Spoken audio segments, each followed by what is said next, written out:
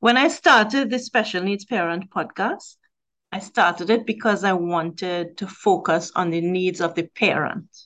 There are many, many places where parents can see resources to help them with caring for their child. But there were not many places where a special needs parent could find somebody to hold their hand and somebody to hold their heart. I want you to be able to tune into this podcast to be able to find other people who understand where you are now and where you are going. And I want you to be able to hear in their own words what their journey has been, to hear from them what tools have worked and what approaches might work for you. And also to hear from them that even when life feels like it's being ripped in two and turned upside down, there's always hope. And you have so much within you, including your intuition, that will help you and your child to move forward. We can't predict everything that's going to come, and we can't control everything that's going to come. But what we are in control of is our own mindset and our own ability to be powerful and positive and hopeful and love-filled. And so today, I have Saylor Cooper, who is an amazing podcaster, and I'll give him a couple of minutes to tell us about his podcast in a minute. And we have Saylor's mom, Doylene Cooper-Landry. And Doylene is here to tell us about quite a phenomenal life that she has lived alongside her twins, who were both born with special needs. Welcome, Doylene. Thank you very much. I'm happy to be here with you, Marcia. Thank you. And welcome, Saylor. Yeah, you bet. Thank you. So let's start with Doylene. Doylene, can you tell us a little bit about yourself and about just the background of the life you've lived and where you live now? And then we'll let Saylor tell us a little about himself as well. Well, from Texas. I'm from Texas. And many years ago, when I met my husband, my first husband, Saylor and Sarah's father, we went sailing and looking for a place to start a resort in the Caribbean. And that kind of started the journey, I think, with everything. And what else can I tell you about before? I grew up in Forest Cove, wonderful family, very supportive family. And because of my family and a lot of great friends that I was fortunate to have a lot of support through the difficult times after my kids were born premature. So basically we were sailing and we just got married not too long before that. And the plan was to have kids 2 years after we got married. Well, sometimes things happen, you don't know why, but they did. So I was pregnant with twins.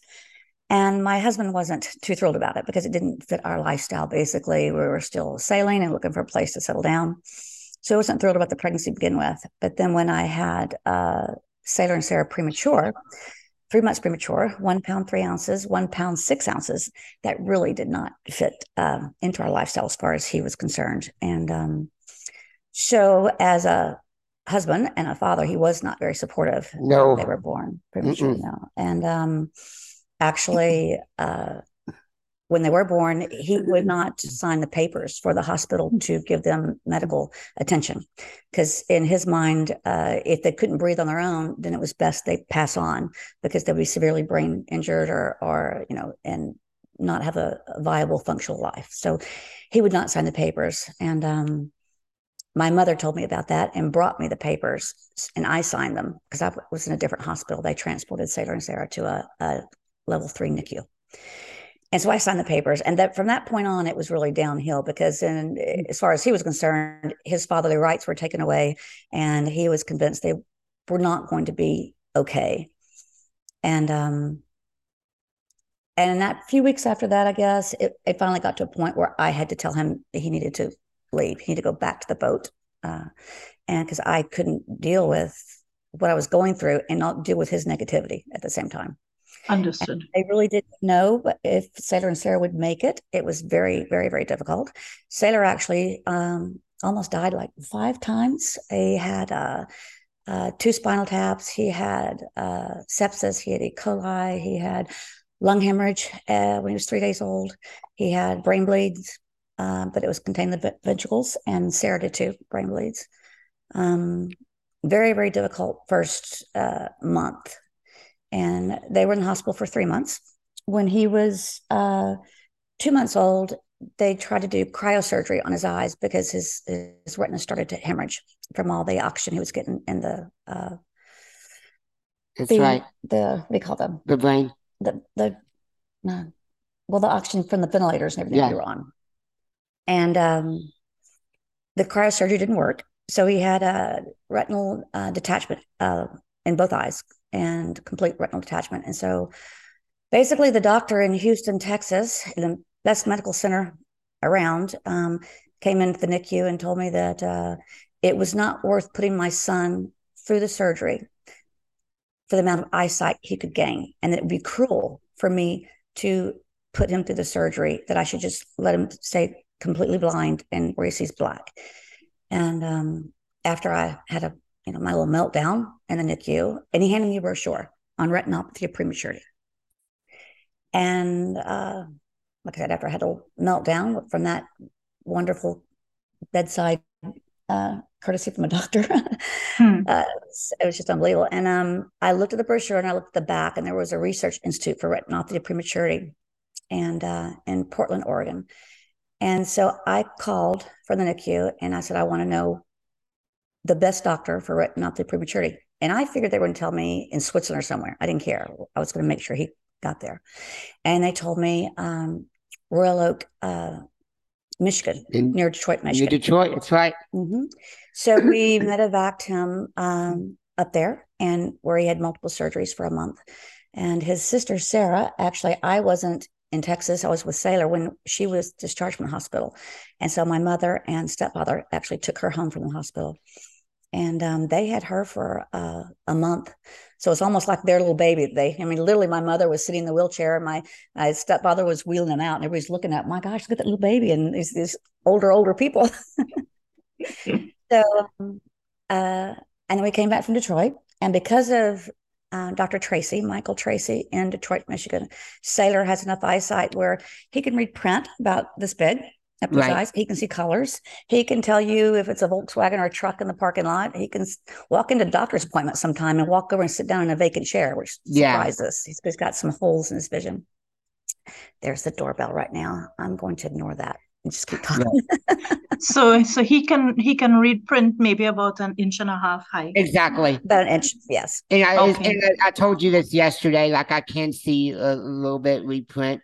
I told you, like, I wish growing up, like, I would use like more adaptive equipment for blind people, because my vision is functional to some degree, but not efficient, Right. We concentrated on trying to strengthen his eyes with a lot of we did that's another story too, a therapy program. And we did a lot of specialists, a lot of blind people, professors, teachers asking what's the best thing to do. I had that's another thing, we'll get ahead of myself, but actually, so Saylor had his surgeries, and their father, it's one good thing that he did do. He found this research institute, a therapy institute in Pennsylvania. Philadelphia, Pennsylvania, for brain injured children. The Institutes of Achievement and Human Potential by Glenn Doman, right? Yes, exactly. And very difficult program to do. 7 days a week, 8-10 hours a day. You have to keep methodical notes. Very hard to get in, very expensive to get in. And if you don't do exactly what they say, then they kick you out. So the first thing they told me to do is I had to choose which child. It's impossible to do this therapy with 2 children. And so Sarah had a mild case of cerebral palsy, and Saylor with his vision. And the idea with Saylor was to reconnect his neural pathways from his brain to his eyes, since he surgically had his retinas reattached. And so that was our goal there. And Sarah's cerebral palsy was really mild. So we put him in the program. But even though I went to the program, you go up there every 6 months for a week, they would design the program. Well, I watched what they were doing with the kids for cerebral palsy. So I basically did therapy for both my kids, even though they didn't know it. Yeah. Because there's no way I could choose which one. And I did that in Texas here. My husband and I separated and started the program. And I did it for about 6 months in Texas. And then my husband basically said, either you have to come to where he is, which is in Cuba, or I can hire people less expensive to do the therapy, because I need 6 people a day, 7 days a week. And you're supposed to work with volunteers to start out with. But I spent more time trying to organize volunteers than I was doing therapy. So finally I gave up and said, no, I'm just going to pay people. And back then it was $5 an hour. I need 6 people a day, 8-10 hours a day, 7 days a week. And so then my husband said, either you come here to Cuba where it's cost less, or I'm going to financially, cut you off. And I said, well, I'm not going to Cuba where you are, but I will think about other places. So we had some friends in Mexico, south of Cancun, Playa del Carmen, Puerto Venturas area. So I went down there and looked and found a house to rent. And I took my kids, they were 2 years old, to Mexico. And we were literally in the middle of the jungle on a beach, just a few houses on it. And I hired young girls in Puerto Morelos, the little town nearby, that were thrilled to do therapy with my babies instead of cleaning houses. So it was a win-win for them, and it was win-win for us because the salaries were definitely a lot less expensive. So I was able to do the therapy a lot longer. And I did that for a year and a half, and finally got to the point to where my husband and I were totally divorced, and financially it was getting difficult. So I had to make a decision what I was going to do, how I was going to raise my children, and support them. And so the years that we were sailing, we actually chartered our sailboat. And I thought, and I had a captain's license, and I had guests on board from all over the world. And if I can do that on a boat, I can do a B&B on dry land. Right. So we bought the house and took a year to renovate it. And because literally we were camping out in it, the kids and I. And it was just wires with sockets and plastic furniture. And it was like camping out. No air conditioning, no nothing. And in the middle of the jungle on the beach. And the only people I would see on the beach for maybe 3 weeks at a time with the fishermen coming by that I would buy my fish from and stuff. But it was wonderful back then. We did a lot of therapy. And but I had to make a choice at that point in time what I was going to do to support them. So we bought the house, turned it into B&B, and that lasted about 6 months. And that was really too difficult with special needs children. And because if the staff didn't show up, it was just hard. So after 6 months, after a year and a half, I put them, 6 months on the house of the B&B. I put them in school, in a private school in Playa del Carmen. That's right. And Saylor always I hired teachers for the blind from Argentina that came to live with us one at a time. Yep. I told you about that. Yeah. And so we had a licensed teacher for the blind live with us that would go to school with him every day, mainstream him with Sarah in school, and come home and do his homework with him and everything. But it was still very difficult. And we chose then at that time, like I said, to concentrate on strengthening his eyes and getting him to use his eyes. Because indeed, like as I told you yesterday, we had high hopes that I would get more vision, new procedures would come along, which they didn't. And like I said, I'm fine, but the only thing I would change from my younger years is if we would have known that if my vision was going to get worse, or if there weren't going to be any new developments. I wish I would have used more technology that's more for blind, but oh well, it is what it is. It is what it is. So basically we concentrated on that. And so the teachers that lived with us really worked with him on mobility as far as braille on the street, using elevators and things like that, but not really.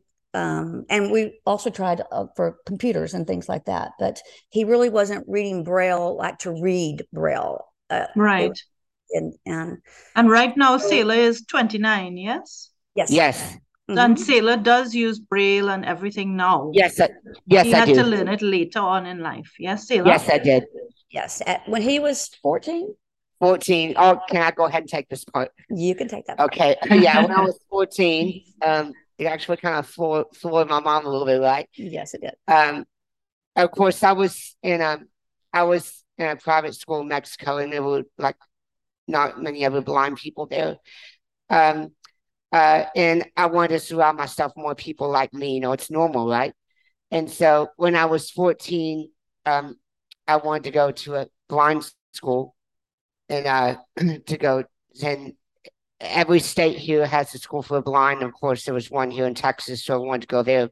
So when I was 14, I went to public school for a little while at Magnolia Independent School District. I lived with my grandmother and grandfather to ultimately start the process to go to the Texas School for the Blind. And um, um, while I was starting that process, a teacher for visually impaired, like she didn't feel that it would be a good fit because uh, uh, nowadays all the schools for the blind, they especially during the school year, they have it's more geared to people who have other disabilities in addition to blindness, like intellectual disabilities. And so the teacher of visually impaired didn't feel that it would be nearly suited for me. But however, I'm glad I did go during my first year because I did learn, like I said, I did learn a lot of essential other He skills. had to learn Braille because all Yeah. the schoolwork was in Braille. Yeah. So he Perfect. and it was great for his mobility because he Yeah. learned to use the cane. Because when he was little, he did not want to use the I cane. was apprehensive, I'll admit it, Yes. because I wanted to be just like other people, He and didn't want to use the cane, and he was, and for a while, I thought, okay, I thought he was losing his vision, but I finally realized that it wasn't. As he was growing taller, the distance, he was seeing less. Right. And yeah. So but that was hard. At 14, he would tell me that he wanted to go away and go to a boarding school, where there were other kids with his disability, and he said, plus mom, I want a girlfriend. Okay. So what And I and were said? you Oh my God. successful? Did you Yeah. find that girl? Not No, not he did really. not. He did But not, but it was a good experience for him. it was good. I mean, I did go for the summer programs once before I went for a school year, and it was very different. And honestly, the only thing that I would change during that time, like I said, even though like my teacher for visually impaired at Magnolia ISD didn't feel that it was a good fit, like it was good that I went, especially my first year, right? Yes. I mean, the only thing that I would change is basically not staying there the entire time, like finishing, my high school years at my school district, which I wanted to do, right? But just the logistics just weren't feasible. I mean, you had stuff going on. My, Yeah. both my So grandparents, they did extensive traveling, so. so Sailor, you actually have maintained your eyesight because of the decision to continue using your eyes so much in the earlies, and there's big benefit in that. And then you were able to learn all the skills and how to use technology. Because here you are with your adaptive, your computer that reads to you from small text on your email. I saw that last night when we chatted. And you have your headset and you have your own audio system because you also are a podcaster. What's the name of your podcast, Sailor? All right, sure. My podcast is Hope Without Sight.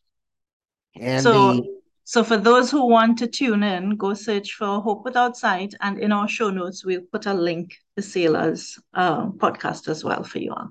sure, and I also have an internet radio station. It's on the air 24/7. It's called Real Variety Radio. It plays all genres of music. And if you can put that in the show notes as well. My website is realvarietyradio.com.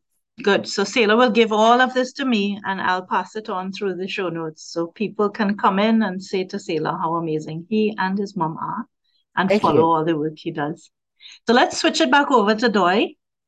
So Doy, tell me, it must have been pretty lonely for you there on the beach in Mexico? Because I'm seeing you as the only adult with your children sometimes. I'm seeing the people that you hired not showing up sometimes and you having to fit into every slot that's not filled because you are sort of on call 24/7.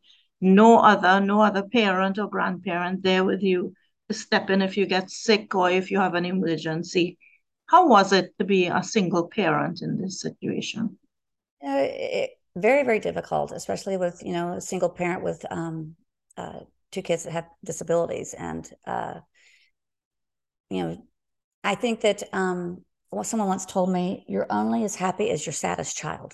And it's very true.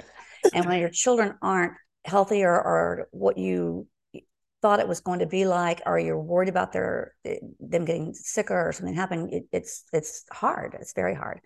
And I was very fortunate in Texas. I have a big family support system and many friends. But in Mexico, it got difficult because it was just me down there. And my parents would come down sometimes and help do therapy with me. They knew I was at my breaking point a few times, would come down and help. But, they couldn't be down there all the time. So it was difficult. But I think as a parent of disabled children, you just do what you have to do. And even when you think that, you can't do it anymore, somehow you keep doing what you have to do because you have no choice. You just keep doing it. And Now, having lived with your children in the US and then in Mexico, these are two very different spaces, two very different cultures. What did you notice in terms of how that culture embraced you? What was the difference from one place to the next? I think in Mexico, where we're at in Playa del Carmen, there's a lot of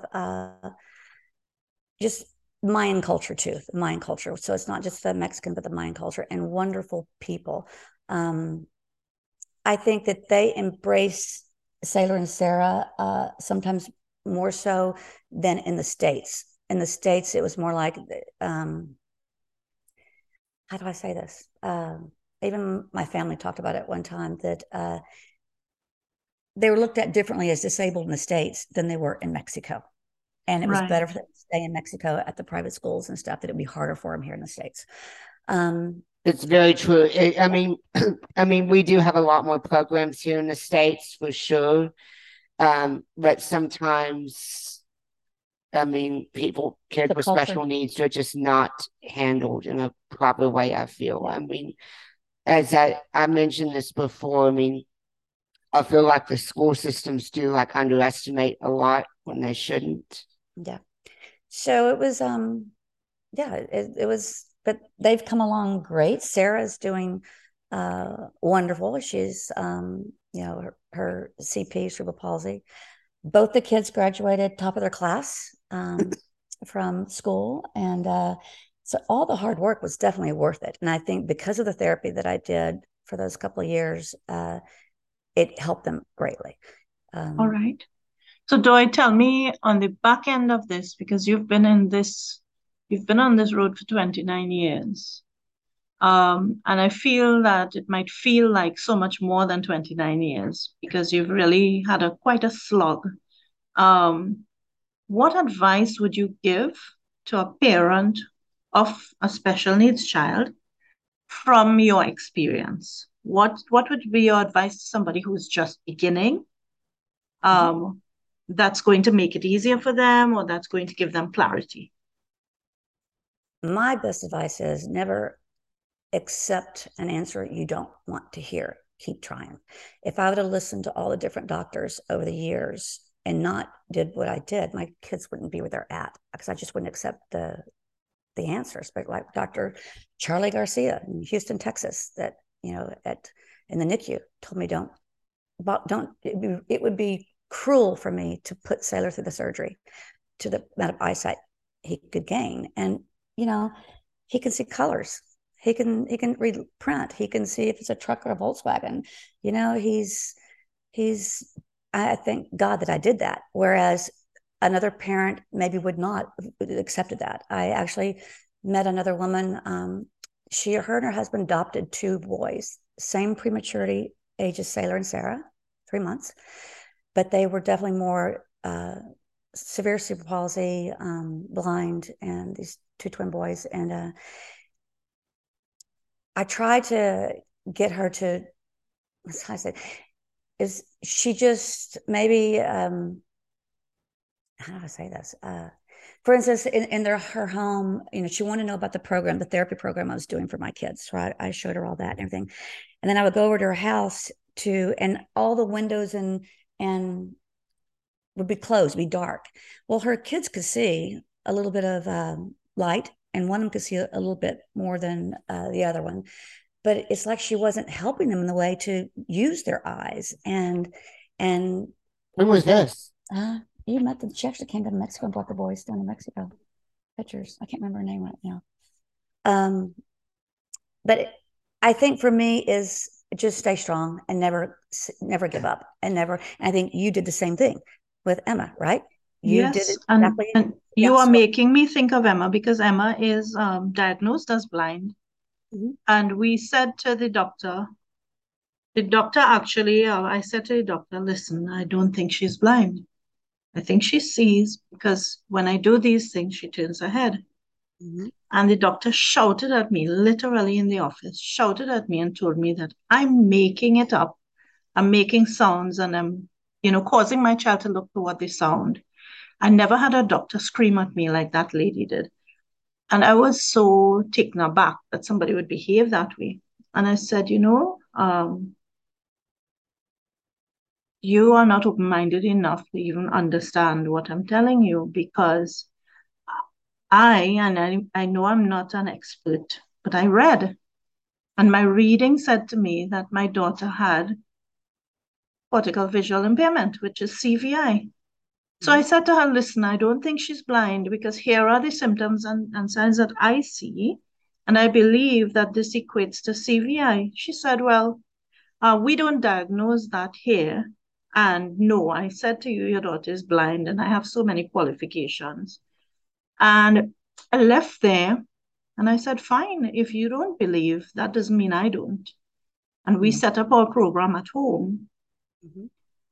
Em is 10, and a couple of years ago, when I put a bright yellow thing in front of her, she raised her hand and she tried to hit it. Oh, wow. Yeah. So she does this for bright yellow and bright red, which is at one side of the visual spectrum, Roy G. Biv, the colors of the rainbow. So she's starting to see the red and the yellow. And with time, the hope is that her range of color will come, that she'll see with more precision and more accuracy, that she'll see smaller and smaller things. But just the fact that my child can know that something is in front of her is massive change. And I don't need anybody else to say to me that's true. Right. Because exactly what you said resonated with me. You said Saylor sees color. And Saylor sees the difference between 2 different vehicles, and Saylor can read text. And that's what I pray for my child. To whatever extent she can recover her sight, my job is to show up to help her. I cannot predict how far it will go, but my child did not come into this world for me to give up hope. Right. And that's what keeps mothers of disabled children going is hope. And you just keep doing what you need to do for your child. That's just what you do. Somebody else that I talked to yesterday I talked to a lady by the name of Elaine Starling. And Elaine said to me, you speak of hope, but it's important to realize that hope is not expectation. We cannot expect Emma to see to whatever degree. I cannot predict exactly how she will see. But the fact that I cannot have expectation should not be allowed to kill hope. Right. It's really, really important. And so if I had to say what my one piece of advice was to parents, as I asked you, it would be never give up hope for yourself and for your child, because that becomes the fuel that drives you to keep going. Very true. And do what Saylor's mom, Doy, has done. If the approach does not present itself where you are, don't feel that somebody has pinned you to this version of life. Pick your children up and go. Go to a new method, go to a new program, go to a new country, go to a new teacher from a different country who has different philosophies. Open your mind up and open your approach up, and so much more is possible. And I think for mothers or parents of disabled children, it's okay to have a meltdown every once in a while, because then you pick yourself back up and you go. I mean, for me, I think that was actually my stress relief. Every once in a while, I would have this, meltdown for a couple hours or a day, but then it resets. And I think parents need to be okay with that. That's okay Good. to do. So use it like a pressure relief valve, right? Exactly. It builds up. Don't let it break you. Exactly. And don't hide from it. I think that's golden advice. Sometimes we feel that admitting that we feel hopeless, trapped, scared, whatever, makes us a bad parent or makes us not grateful for our children. That is never true. But it is a pressure-filled life. And it makes no sense showing up the way you think somebody else wants you to show up. You don't paint a mask on your face and you don't pretend. Yeah, exactly. So I did ask Saylor yesterday, did mom have a hard time? He said, well, yes, sometimes. Especially recently, like with Sarah, right? Yeah, well, my daughter has had some issues.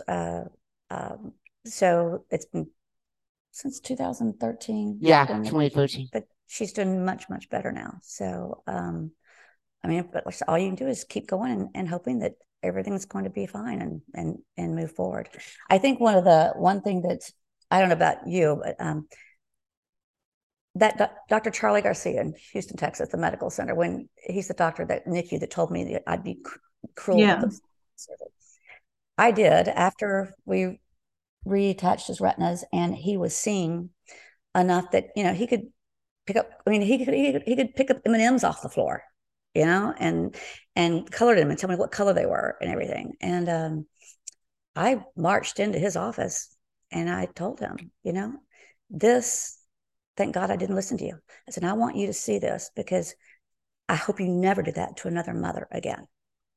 Because it was devastating what you did? I didn't know you did that. You did. We walked in there. You sure did. And I hope that he listened to me, because if I would have listened to him, Saylor would be seeing black. Now, he'd probably be okay with that, but are you glad you have a little bit of eyesight and color and stuff? Absolutely. I mean, as mentioned, like, it's not completely efficient in my daily life as we thought it would be, but that's okay. At least I can see what I see is good. And like, I'm glad I use the technology that's more equipped for blind people today, which is good. But so I'm fine, good. So yeah. So Doy and Saylor, thank you very much for joining us today. I think that somebody who's waiting to get a little hit of hope and understand that this too can be navigated is going to get pumped up by your message and by your story. Well, yours too. You've had an amazing life also. And yes, and so to understand Lily, so your daughter, she's totally bedridden. She can talk, but not very much, right? Oh, Emma is brain injured, and she had lost all of her senses and ability to swallow. Wow. But we were told that she'd be vegetative for life. She's not. She began moving her finger maybe at around 5 years. She began moving her finger 1 millimeter. And from there, she now is able to lift her arms almost fully up. She's able to, when I say, Emma, do you want mommy to sing a song, she's able to go if she wants it. So that's how she tells me yes. And if she doesn't want it, she'll stay silent. So we have a yes and no. It's maybe 2 months now that we at this point. And she loves that we are beginning to be able to communicate with her and receive back. She receives language really well. So when we speak to her, she understands. She has maybe about a dozen playlists, Sailor. Her hearing is great and she loves music. Since her fifth birthday, we have sung Happy Birthday almost every day since she was 5. She loves Happy Birthday. She loves Deck the Halls, which is Christmas music. So we sing Christmas music and we sing pop music and we sing 1970s music and Happy Oh, Birthday stuff beautiful. and also nursery rhymes galore all the time Beautiful. for her. One of her favorite songs is the version of The Sound of Silence by Disturbed. Oh, wow. If you don't know it, you can listen to it. So it is the Simon and Garfunkel song, The Sound of Silence, but it was redone by, believe it or not, a heavy metal band called Disturbed. Oh, And I had never known of Disturbed before, but I love their version of this song. It's not a heavy metal song. Um, and sometimes she will not go to sleep until we play a few of her songs. So she's like any preteen, right? In that regard, because she has her favorite things that she wants to do. She also has her preferences for people. So sometimes dad will go to sleep that is her favorite person. And he will go have a sleep in the afternoon after lunch for about 2 hours because we don't get to sleep through the night. She doesn't sleep well. And I'll be with her for the 2 hours. And then he comes in and she suddenly stops speaking to me. Oh, those are Because beautiful little now moments. now the joyful person is here. So okay, you are expendable. Please leave. So she's And amazing and she's really full of happiness and I can't imagine life without her. Somebody actually oh, really ticked me off when they asked this. I launched my book. By the way, I have a book called Lighting the Path. It's somewhere in the background of me there. lighting the past. Lighting the Path. Okay. And it's to support special needs parents in finding hope and joy on this journey. And so it explores, the ups and downs. It tells you there are so many downs and you don't have to pretend they don't exist. Here are some checklist tools and tips and so on that will help you in addition to sharing the stories of these emotions. And then a whole half of it is about all the aspects of our lives and how you can get clear on what you want in each area and start creating that too. That's Because you do matter as a special needs parent. And when I launched the book, somebody asked me, well, now that you know how hard life is with them, would you have chosen to have her if you had known? And I remember feeling so put out by that question, like how ridiculous could it be that you think that this is a kind question? But oh, you can't account for everybody's sense of what's right or wrong, right? The answer that I have always is I cannot see life any other way. My life became tougher, yes, the day that Emma was brain injured, but my life also became brighter and so much more joyful. I can't imagine life without my children, and Emma is a big part of that. that's beautiful. Now, to get this straight, what caused her to be brain injured? Like, was it surgery or what? Oh, Em did have open heart surgery, but the open heart surgery was successful and she was doing well. There was no problem because of it. But when they were taking the tube out of her throat, she was on a ventilator and she was doing well, so they were going to extubate her. And I do not know how this happened, but instead of taking the tube out, a doctor pulled a tube out from her heart and she bled out.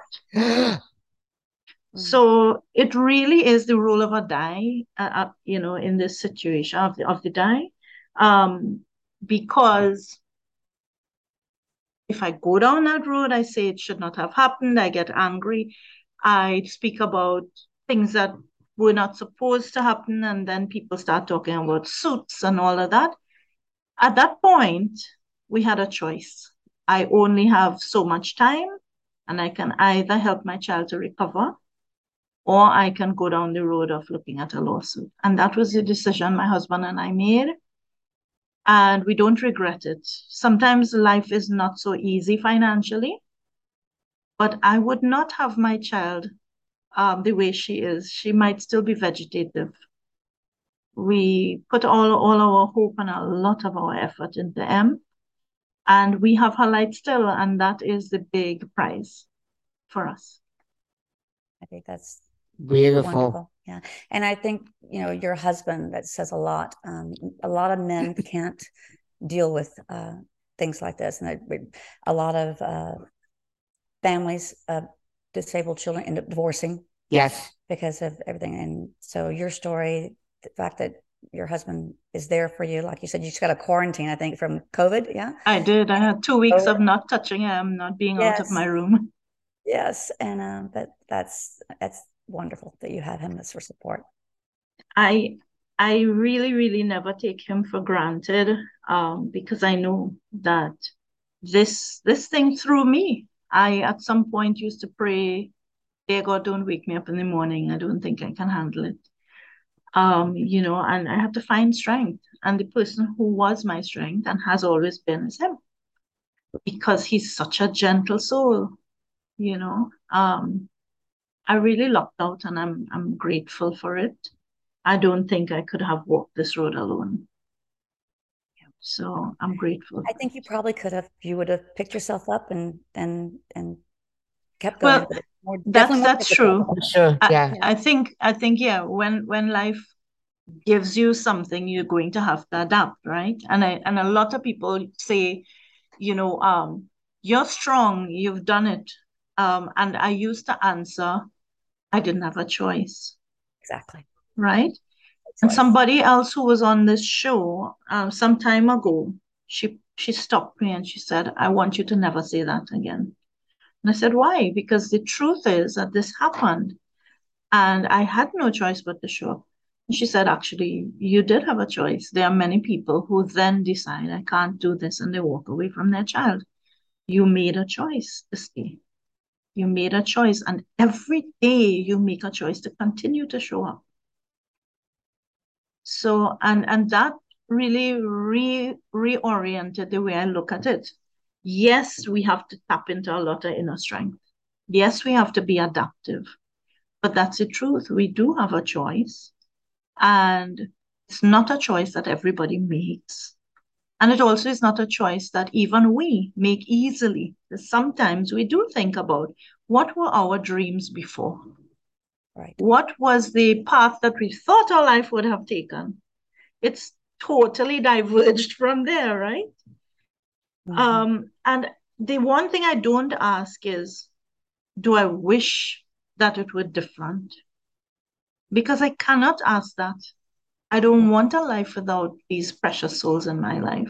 And I can see on your face that you don't want a life without your precious souls in yours. Yeah, I couldn't imagine it. I wouldn't change anything. And everything's happened for a reason. And it was God's plan for whatever reasons. And I wouldn't change it. So all I can do is try and help them and keep them on the right path. And so Saylor wouldn't be running his variety show on radio. He wouldn't be running his podcast. He wouldn't be sharing his story in a million different ways and shining his light in this way and becoming this particular person without this journey. Same for your daughter. Right. Same for you. And the same for me, because I refer to that book, Lighting the Path, as Emma's book. I don't refer to it by its name. Because to me, that's the translation of her message. That's her purpose in words. So she might be in a bed and she might be wordless. She might be nonverbal. But she has so many lessons to share. Yeah. And I think the same for all of the children who have chosen these journeys. They are pretty strong. Everybody's here for a reason. And, they may, regardless of the severity of their condition. I mean, they have something to give to this world. Like, I mean, although Emma can't do very much like a normal person would, she's brought she's brought y'all closer in a lot of ways. She Uh, has. I know our friends are Sam Meacham. Tell her about him, Margot. It's a family in Mexico.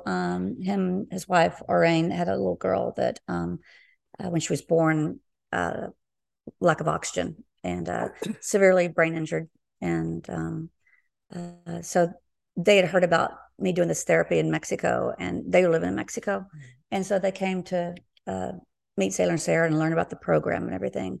But unfortunately, she didn't make it. No, Margaret didn't make it, and she passed away. And but yeah, she brought them closer. yes. For a short. And afterwards, they had twin boys. Yeah, of their own. Yeah, so yeah. But some people, it's like I told you the other mother that had their adopted the twin boys. It's like you said, I guess you're right. We do have a choice. And I have met some people that didn't make the choice that I made. But for myself, I couldn't see any other choice. There's no Right. for me. But I guess you're right. There are people that do make the other choice. Yeah. And I think that we have to acknowledge that just because I made this choice doesn't make it the right choice for everybody. Right. I don't get to judge somebody else who makes a different choice from me. You don't know why they're making their choice, and you need to give them the freedom to choose for themselves and withhold your judgment. We don't need to be dumping our judgment on other people at I the same agree. time. Said this other mother, it's so sad because they adopted these boys and they didn't realize how severely brain injured the boys were. And the husband couldn't take it. So, he ended up leaving and divorcing. So then she's, raising these two boys who are severely injured. And I guess I'm sure a lot of depression sometimes comes with families of True. disabilities, and you have to work through. And some people can get through that and some people can't. And I think it was just too much for her to handle. Yeah. Sometimes I still wonder what happened, but I don't know what happened to her and the boys, but we kind of lost track of each other. But yeah. I feel when I reach that point, the most I can do is maybe say a prayer for them. Yes. Remember them, because we still are connected to people, even if we don't see them or speak to them on the phone. Right. And at least we have that much control, that much ability to help wherever we are. Yeah, exactly. So Doy, Saylor, thank you very much. I think we should maybe wrap up our episode. It's been a joy to have you all on. I feel so much uplifted by your story and by your example in this world. And I'm glad to call you all friends. You too. I'd love for you to send us a picture of you guys, your family. That'd be great. Oh, yeah. We will. I'll do that. For sure. I'll send you all one today by email. And we'll keep you in our prayers too. Definitely. Thank you. Bye-bye. And hello to Sarah as well. Thank you. Thanks. Tell her. Bye-bye.